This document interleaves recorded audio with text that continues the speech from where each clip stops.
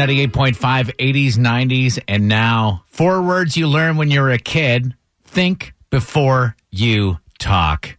And these words become so important once you have kids of your own. Before you tell your kid you're going to do something or that they're going to get to do something, you really have got to assess the situation, make sure that it's what you want to do as a parent before you bring it up.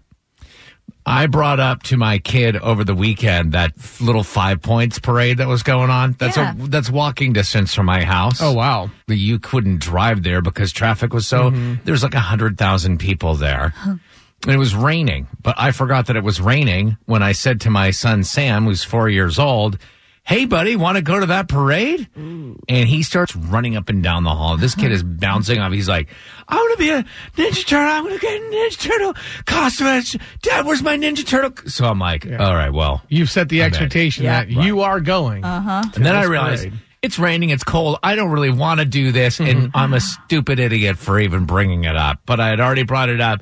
I had already set the plan in motion. Yeah. It was going to happen. We're now also, the parade starting at 5 minutes. It's 20 minutes to get there. So it's just absolute, utter chaos. We're running around trying to find ninja costumes, socks, shoes, the whole thing. Out the door. 2 steps out the door. Sam's like, Daddy, I want to ride on your shoulder. He said it like the cute little kid that he is. So I got kid on my shoulder, holding the water bottle in my pocket. I'm like Angelina Jolie with the cargo pants. Yeah, I got Tomb Raider, yeah. All of his stuff. My pants are falling down. I'm holding the umbrella. I got the kid on top of my shoulders. My back is killing, and I haven't even left the house, basically. We go up the hill, down the hill, over the hill, and through the woods, get to the parade in time to see one float. Oh. Then I'm like, Sam, why don't you walk? He goes, no, Daddy. I love you so much, Daddy. That fills my heart up with gladness and glee. And I trudge all the way back. It's got to be like a mile and a half uphill both ways. Welcome to the life of your wife, who does that with Sam every single day on the regular. Would this have been a good opportunity for you to do what all parents love doing? What is that? Lying. I know. Well, parade Sam, look outside. It's raining. They canceled the parade. Doesn't that make logical sense? I can't believe I fell for this whole thing. It's just this innate need in me to make my kid happy. It dates back to when he was first born.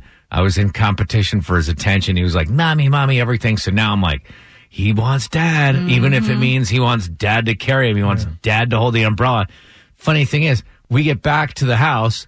I'm exhausted. I finally lift him off my shoulders. I'm able to straighten my back. I'm not sure if my back will ever be 100% straight. Nope. You know what he says to me? He says, oh, my God, my legs hurt so much. And I'm like, what are you talking about? I just carried you. From what? Right, the whole way. So I said, from what? And it's like he knows me. He goes, because your shoulders are so powerful. Oh, my I was like, gosh. smart kid. Yeah, you're right.